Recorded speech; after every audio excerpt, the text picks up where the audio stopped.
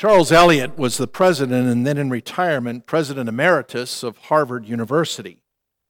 During the summer of his 90th year, he made his way slowly down the road from his cottage in Northeast Harbor, Maine, to the cottage of his neighbors, the Peabodys. Mrs. Peabody greeted him warmly and invited him into the living room. And after a brief conversation, Eliot asked if he might hold her newborn baby. Mystified, she lifted her newborn son from his crib and laid him in the arms of the Harvard president emeritus. And Eliot held the baby quietly for a few minutes. And then with a gesture of thanks, he returned the infant boy to his mother. And then he explained, "I've been looking at the end of life for so long that I wanted to look for a few moments at its beginning." You know, that story is a wonderful reminder that we all need hope, especially in our old age, but also throughout our lives. You know, one of the great blessings that come from children and grandchildren is that when God gives them to us, He entrusts to us a degree of hope. And yet sometimes with those children, there's an uncertain hope at best. By that, we often wonder regarding the uncertainty of disease and death with regards to our children. What parent of a newborn has not gone into the crib or into the room where the crib is in the middle of the night and looked down at that child to make sure that they were breathing? And then if the child survives disease or death, there's always the uncertainty of the evil world that you've brought that child into. There's the issues of crime and child molesters and drunk drivers and the threat of terrorism or war and economic instability. And all of those are things that make every parent worry about that child. What kind of world is that child going to live in when he grows up? And so given these uncertainties, it's always encouraging to meet an elderly person like Simeon, whose life is filled with hope. And I want to suggest this morning that whenever we see someone like that, we need to sit up and take notice. Because here was a man who easily could have been governed by pessimism and cynicism. He could have had his life filled with fears and anxieties, but when you see Simeon in Luke's Gospel, chapter 2, you find that he's a man who's overflowing with hope. And again, when you see someone like that, you and I need to sit up and take notice and see what it is that we can learn from that person. Because you see, Simeon was someone who held the infant Jesus in his arms in the temple courtyard. And he saw in that child hope and encouragement and a fulfillment of the promises of God. Because that child that Simeon was holding was no ordinary newborn. That child was the fulfillment of God's promises to His people. And as we observe this elderly saint with this child in his arms, we can learn some very valuable lessons I want to suggest that we need. If you use your outline, you'll notice that we've put the big idea of this message right there. This is my Christmas gift to you, okay? So in case you need to take a nap, you were out late last night with Christmas parties or whatever, you can get the big idea early and then just go ahead and go right to sleep. Just no snoring, please, okay? We don't want you to disrupt your neighbor. But here's the big idea of this morning's message. Those who hope in God's promises will be rewarded. When you put your hope, your confidence, your trust in the promises of God found in the person of Jesus Christ, you are going to be rewarded and you are not going to be disappointed. Now, your Bible should be open to Luke's Gospel, chapter 2. Let me just set the context for you. Mary has given birth to Jesus with the assistance of her legal husband, Joseph. And she's given birth in of all places, a barn. On the night of his birth, he's visited by a group of shepherds who received word by an angel who was later joined by an angelic army. And as soon as that message is given to those shepherds, they immediately hightail it out of there and they go see this wondrous thing that the Lord has made known to them. Given the fact that they've just started their family, a more suitable place is then found for Mary and Joseph to stay. No doubt the innkeeper's wife found out what her husband had done, putting this young couple in the barn that night, and she said, "You did what?" And I can just imagine. I was thinking about this, and my imagination ran wild. Maybe Mary and Joseph came that night that Jesus was born. They knocked at the inn, and he says, "I'm sorry, we don't have any room." He was the only one who got up. The wife stayed in bed, and he said, "Look, there's a room for you out in the barn. There, you can at least be sheltered from the elements." And he goes back and he crawls into bed, and his wife said, "Who was that, honey?" And he says, "Oh, just some crazy teenage couple who didn't have the good sense to make a reservation before they came. But I did allow them to sleep in the barn tonight." And the wife says, "You're a good man." Maybe she patted him on the cheek. Maybe she gave him a kiss. Who knows? Well, the next morning, she discovers that this woman had had a baby. And I'm sure her husband never heard the end of it. Probably along with all of the ladies of Bethlehem. And so they made sure that Mary and Joseph were put in a house. And then 8 days later, they leave Bethlehem to make their way to Jerusalem to have Jesus circumcised, and then later for Mary's purification. And then the Magi from the east come. Always remember that the Magi didn't show up the night Jesus was born. They came sometime later. And they come and they present their gifts of gold, frankincense, and myrrh, which enabled Mary and Joseph to use that money to escape to Egypt when Herod was trying to kill the child. And the reason we know, at least from my perspective, that the Magi hadn't come sooner than this is because of the offering that Mary and Joseph gave. When they came into the temple, they gave the offering of a poor peasant. And if they had come into a windfall of money, no doubt they would have given the more appropriate offering, which would have been a lamb. But instead they go in there and they offer a pair of doves or 2 young pigeons. But they go into the temple, and there they encounter Simeon, who spent his entire life waiting in hope for the Messiah. And what I want to do is I want to suggest that to hope in Christ means, first of all, to live your life righteously. To live your life righteously. Look, if you would, in verse 25, it says, "Now there was a man in Jerusalem called Simeon who was righteous and devout." That word righteous means that his behavior in the sight of God and towards his fellow man was in accordance with God's standards. He wasn't a phony. He wasn't practicing his good deeds to be seen by others. He quietly and consciously obeyed God even when people weren't looking. We're told that he was devout. That word can also mean careful. It has about it the idea of reverent. And here's the takeaway. It means that Simeon wasn't careless about his spiritual life. It's easy to skim over verse 25 and to sort of just move quickly on to the following events. But I don't want us to do that. Because I want to suggest the fact that Simeon is called here righteous and devout suggests that he had been engaged in a lifetime of cultivating these disciplines. Listen, no one accidentally becomes righteous and devout. It takes time, it takes work, it takes effort. And the key to Simeon's righteousness was in light of the fact that he viewed himself towards God as a humble servant. You say, where do you get that? Drop down, if you would, to verse 29.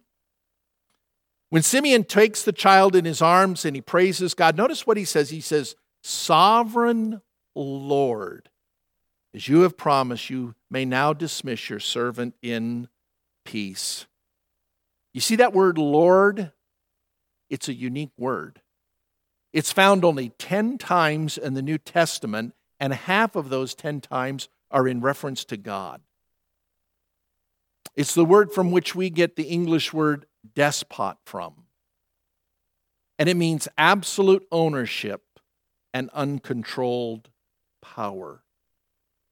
In other words, Simeon saw God as the sovereign Lord who had prepared his salvation and had graciously allowed Simeon to see it. And in view of the fact that Simeon uses this particular word, I want to suggest that Simeon had a high view of God and a humble view of himself. He saw himself as a slave. Slaves have no right. Their only obligation is to obey. And again, think about the time in which Simeon lived. The Jewish religious leaders were largely political and not at all concerned about spiritual things. Their interest was in themselves and how they could get ahead. God had been silent for 400 years. Israel had been oppressed by one foreign power after another during those long centuries, and even now they were ruled by a corrupt ruler named Herod.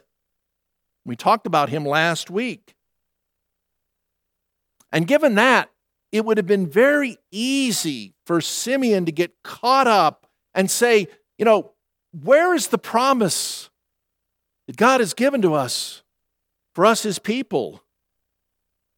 He could have easily been a cynic. He could have easily been a doubter. But instead, he was righteous and devout. Listen, I want to suggest if we put our hope in Christ, we must take care to live righteously, and we have to view God as our sovereign master and Lord, and we are as his slaves. And what we then do is we comb God's word to determine how he wants us to live, how he wants us to walk with him every day. Friend, to put your hope in Christ means to live righteously, but secondly, I want to suggest that it also means to live expectantly. To live expectantly. Verse 25 says that he was looking and waiting for the consolation of Israel. He was looking for that time referenced by Isaiah the prophet when he said that he would come and comfort his people and remove their sins by sending the Messiah. How long had Simeon been looking? Friend, all of his life. And it would have been so easy for him to have said, I'm just tired of it. Generations have come and gone, and these promises have never been fulfilled. Why should I expect that it will happen in my lifetime? Let me ask you this morning, do you live expectantly? When it comes to your prayers before God, do you expect God to answer your prayers? And are you then surprised when he does? And think, must just be luck. In the words of John Calvin. No. You and I need to expect God to work. Let me ask you as well, do you expect the Lord to return soon? We believe that he could come at any moment. You say, well, Doug, it's been 2,000 years and it hasn't happened yet. But friend, he could come. And you and I need to live with an expectancy that he could come at any moment. And I'm not suggesting we set dates, but I like what Dr. Walvoord used to say when I was a student at Dallas Seminary. He would often be asked, he was an expert in prophecy. He would often be asked, Dr. Walvoord, is Jesus going to come soon? Look at all the signs that seem to be fulfilling these things. And Dr. Walvoord would just simply say, well, God's just rearranging the furniture right now. And that's true. Listen, people of hope live expectantly, waiting on God to fulfill his promises. But let me suggest thirdly, to hope in Christ means to live in the power of the Holy Spirit. Did you notice in verses 25, 26, and 27, 3 times over, the Holy Spirit is mentioned? We're told that the Holy Spirit was upon him. We're told that the Holy Spirit revealed the truth to him by the Spirit. And then finally, he was moved by the Spirit to go into the temple. And what I want to suggest here is that here was an Old Testament saint living before the outpouring of the Holy Spirit on the day of Pentecost, and yet he probably lived more in the fullness of the Spirit than most Christians do today. You know, are you living this morning in the fullness of the Spirit? If God were to withdraw his Spirit from you, he's not going to do that, but if he were, would you even notice? Would your lifestyle be any different if he pulled out of the equation? You know, we've been talking about the role of the Holy Spirit in our lives as we've been in Galatians 5, and we're going to talk about the final section there in chapter 5 when we wrap things up of chapter 5 in Galatians 5 on January 5th. But what does it mean to be living in the fullness of the Spirit? It means to depend on him consciously for everything you do. You depend on him to get you through temptations. You ask for his insights into his word. You rely on him for the right attitude in the midst of trials. You seek him for wisdom in difficult decisions. You live in the power of the Spirit, and your life, because of that, is marked by hope. Paul wrote in Romans 15:13, "Now may the God of hope fill you with all joy and peace in believing, that you may abound in hope by the power of the Holy Spirit." Joy, peace, and hope are the opposite of depression, anxiety, and despair. And so what we do is we live with hope. We live with confidence. Doesn't mean that we're going to have a trouble-free life. Doesn't mean that it's available only to those who have a certain personality type. But the question you and I need to ask and answer is this: are we living in the fullness of God's Spirit? So that our lives are characterized by a joy and a peace and an abounding hope. And friend, if you're lacking in these things, what you need to do instead of getting all depressed is you need to get on your knees every day and ask God to fill you and control you and empower you with his Spirit so that you'll be a person of hope. Friend, hope in Christ means to live righteously, expectantly, and in the power of the Spirit. Secondly, I want to suggest that those who hope in Christ will be rewarded with, first of all, an understanding of the things of God. We will be rewarded. Look at verse 27 and following. I'm in Luke 2. It says, "Moved by the Spirit, Simeon went into the temple courts. When the parents brought in the child Jesus to do for him what the custom of the law required, Simeon took that child in his arms and he praised God and he said, 'Sovereign Lord, as you have promised, you may now dismiss your servant in peace. For my eyes have seen your salvation, which you have prepared in the sight of all nations, a light for revelation to the Gentiles and the glory of your people, Israel.'" Let me suggest that those who hope in Christ are rewarded, first of all, with an understanding of the things of God. And Simeon knew this truth not just intellectually, but experientially. You know, I'm always amazed at the people who really know the Bible, but they only know it intellectually. They never apply it to their lives. I think the finest illustration of that, from the Christmas story at least, is when the Magi come to Jerusalem. King Herod calls for the chief priests and the scribes to discover, when they ask the question, "Where is he that is born King of the Jews?" And Herod freaks out and he calls in the religious leaders and he says, Where's this king going to be born? And you know what? They knew the answer to the question, but they never went to see the king. That just is a head popper for me. I mean, that blows me out of the water. When the revelation was given to the shepherds, what did they do? It says they hurried off in haste. They went. And now this godly man who had been waiting on God for this very event, he understood the truth of God, and he holds that child in his arms, and he realizes that this is the Lord's promised anointed one. And he knows that not everyone's going to welcome him. He says that there are going to be some, and we know this from Isaiah the prophet, that this child would be for Israel a stone to strike and a rock to stumble over. But Simeon discerned the reality of who this child really was. One commentator said this, and I loved his words. He said, Simeon discerned beneath the outward forms of Jewish piety their love of human glory, their hypocrisy, avarice, and hatred of God. And he perceives that this child will prove the occasion for all this hidden venom being poured forth from the recesses of their heart. We feel that this old man knows more about the moral condition of the people and their rulers than he has in mind to tell. Friend, he understood the truth of God. And you know what? When he had that understanding, you know what it gave him?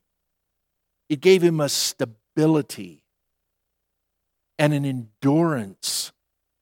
And he wasn't affected by the current evil around him. But I want to suggest that that's the kind of attitude you and I need to have. We need to know God's word not just academically. Again, it just grieves my heart, the number of people that know the Bible so well, backwards and forwards, but they only know it intellectually rather than experientially.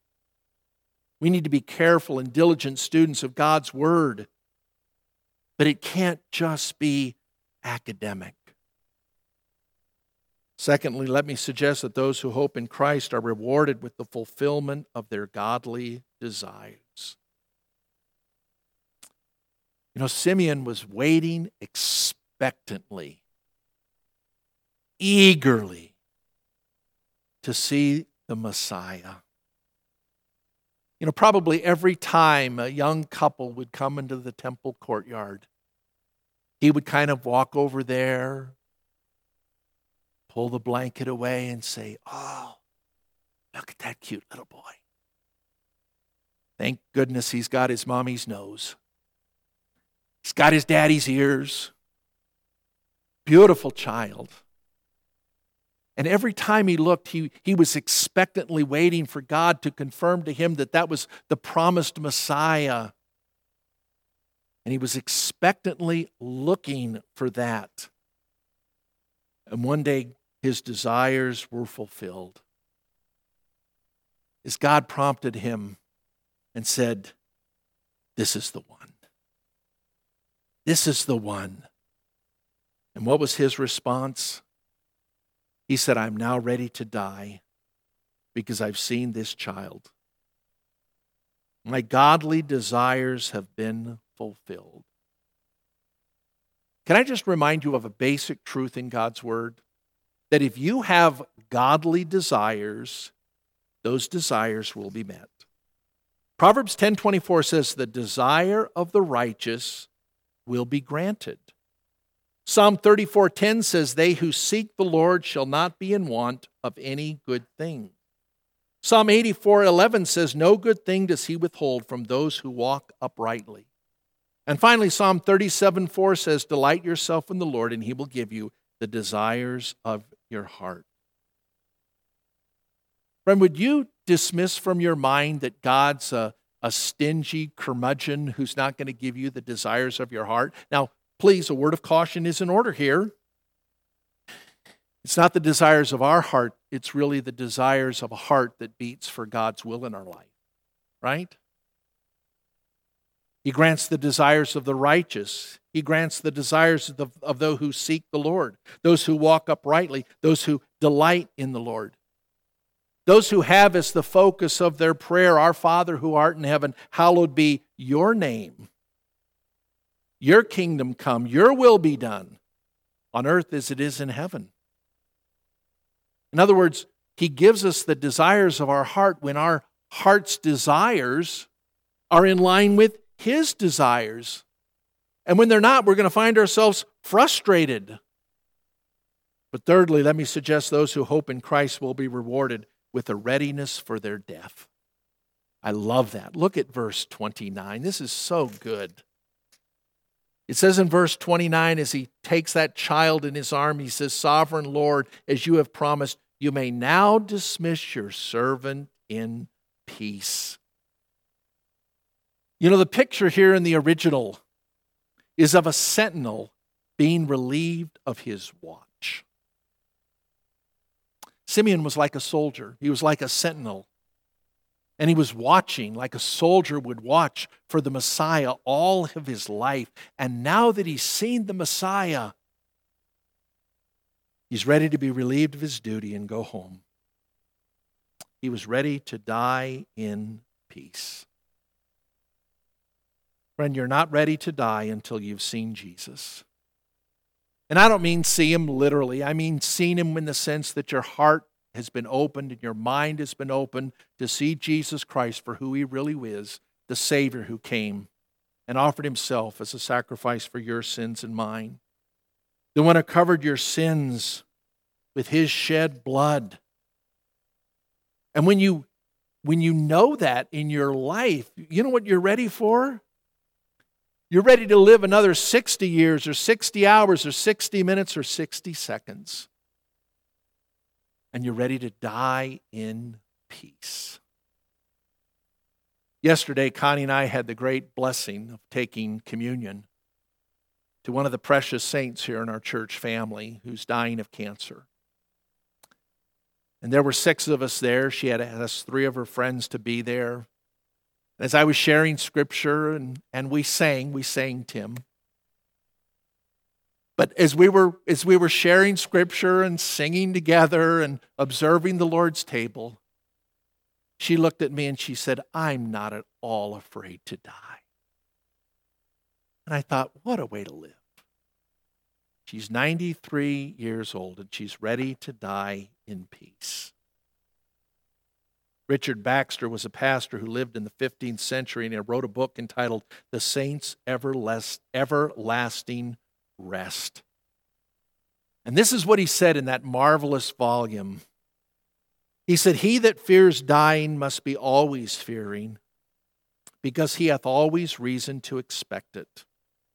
And how can that man's life be comfortable who lives in continual fear of losing his comfort?" Listen, when you've seen the Messiah, as Simeon did, you're able to die in peace. But how can we be sure that this hope is not going to disappoint? Well, I think the answer is found in that the Christ we hope in is God's promised Savior. He's the promised Savior. And let me just point out 4 things in regards to him. First of all, we're told that he was born without sin, but he identified with sinners. You say, "Doug, where exactly do you get this?"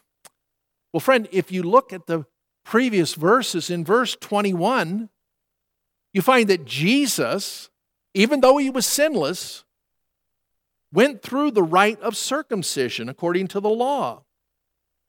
And in doing so, he identified himself with Abraham's household. This was the covenant people of God. And through that act of circumcision, it was a picture of God cutting away the sinfulness of his heart so that we are set apart unto him. Friend, Jesus, through the act of circumcision, identified with the nation of Israel, which was a nation of sinners. That's the reason he was baptized, so that he could identify himself with the sinful people of his day, identify himself with the people he came to redeem. Secondly, he was born to save people from every nation and from every sin that they could commit. God chose the nation of Israel as the means to bring salvation to all the earth. Jesus was the light of God's revelation to the Gentiles who were outside the covenant people of God. And when Israel rejected Jesus as their Messiah, he opened it up to the Gentiles as well. Gentiles could have gotten saved in the Old Testament as well, of course. But now it was open to any and all. And friend, the glory of the gospel is that wherever it goes, no matter how primitive or pagan the culture, when people believe in Jesus, their lives are transformed. And that's what Simeon's saying here. But thirdly, he was born to bring judgment to those who oppose him. Friend, that's what verse 34 is all about. Where he says in verse 34, when he's speaking to Mary, he says, "Then Simeon blessed them and said to Mary, his mother, 'This child is destined to cause the falling and rising of many in Israel, and to be a sign that will be spoken against, so that the thoughts of many hearts will be revealed, and a sword will pierce your own soul too.'" Friend, he was born to bring judgment to those who opposed him. Let me state the obvious. For men to fall, they must first be standing. And what Simeon is saying here is that those who view themselves upright before God in their own merit are going to be those who stumble. They're going to fall over the truth of Jesus because they refuse to acknowledge their sinful condition. Jesus' coming brought opposition from the proud because he revealed their proudful hearts.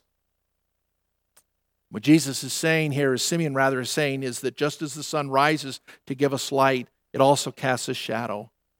And so Christ's coming brings salvation, but it also brings judgment to those who refuse to submit. And the fourth and final point is that he was born to bring salvation through his death. He says in verse 35 that Mary's soul is going to be pierced through. I think this is a prophetic reference to the anguish that Mary would feel as she witnessed the crucifixion of his son.